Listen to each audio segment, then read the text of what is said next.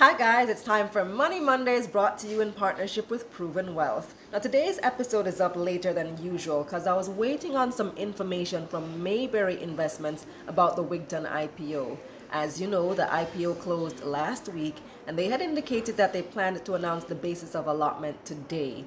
So what the basis of allotment tells you is how many of the shares that you applied for you're actually going to get, and whatever you didn't get, you're going to get a refund check for that amount.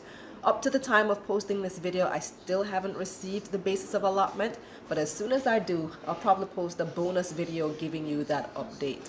I do have some other money news for you though. I have an update on the timelines for other government divestments using the stock exchange.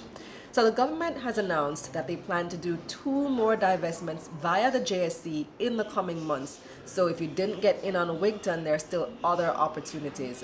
The government owns just under 20% of JPS, about 19.9%, and they'll be doing another IPO to sell those shares in about 3 to 4 months. So expect that sometime around August to September. Who owns the rest of JPS? 40% is owned by Marubeni Corporation. They're a Japanese company, and the other 40% is owned by another Asian company, Korea East-West Power Company. The other tiny 0.1% is held by private shareholders.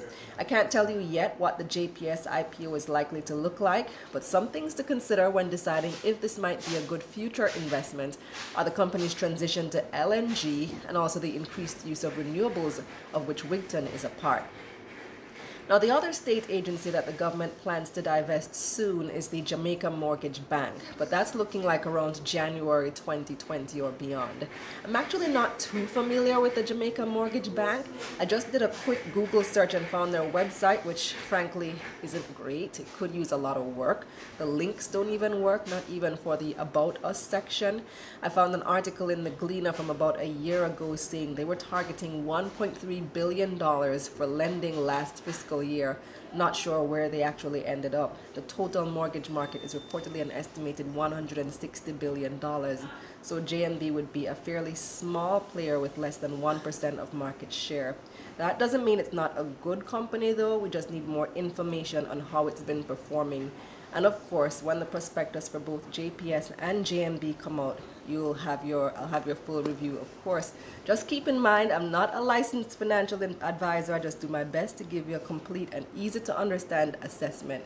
That's it for now. Remember to check back later for my bonus video when the basis of allotment for Wigton Wind Farm comes out. Of course, like and share this video, follow on Instagram, subscribe on YouTube, and tell a friend. I'm Kalila Reynolds with Money Mondays.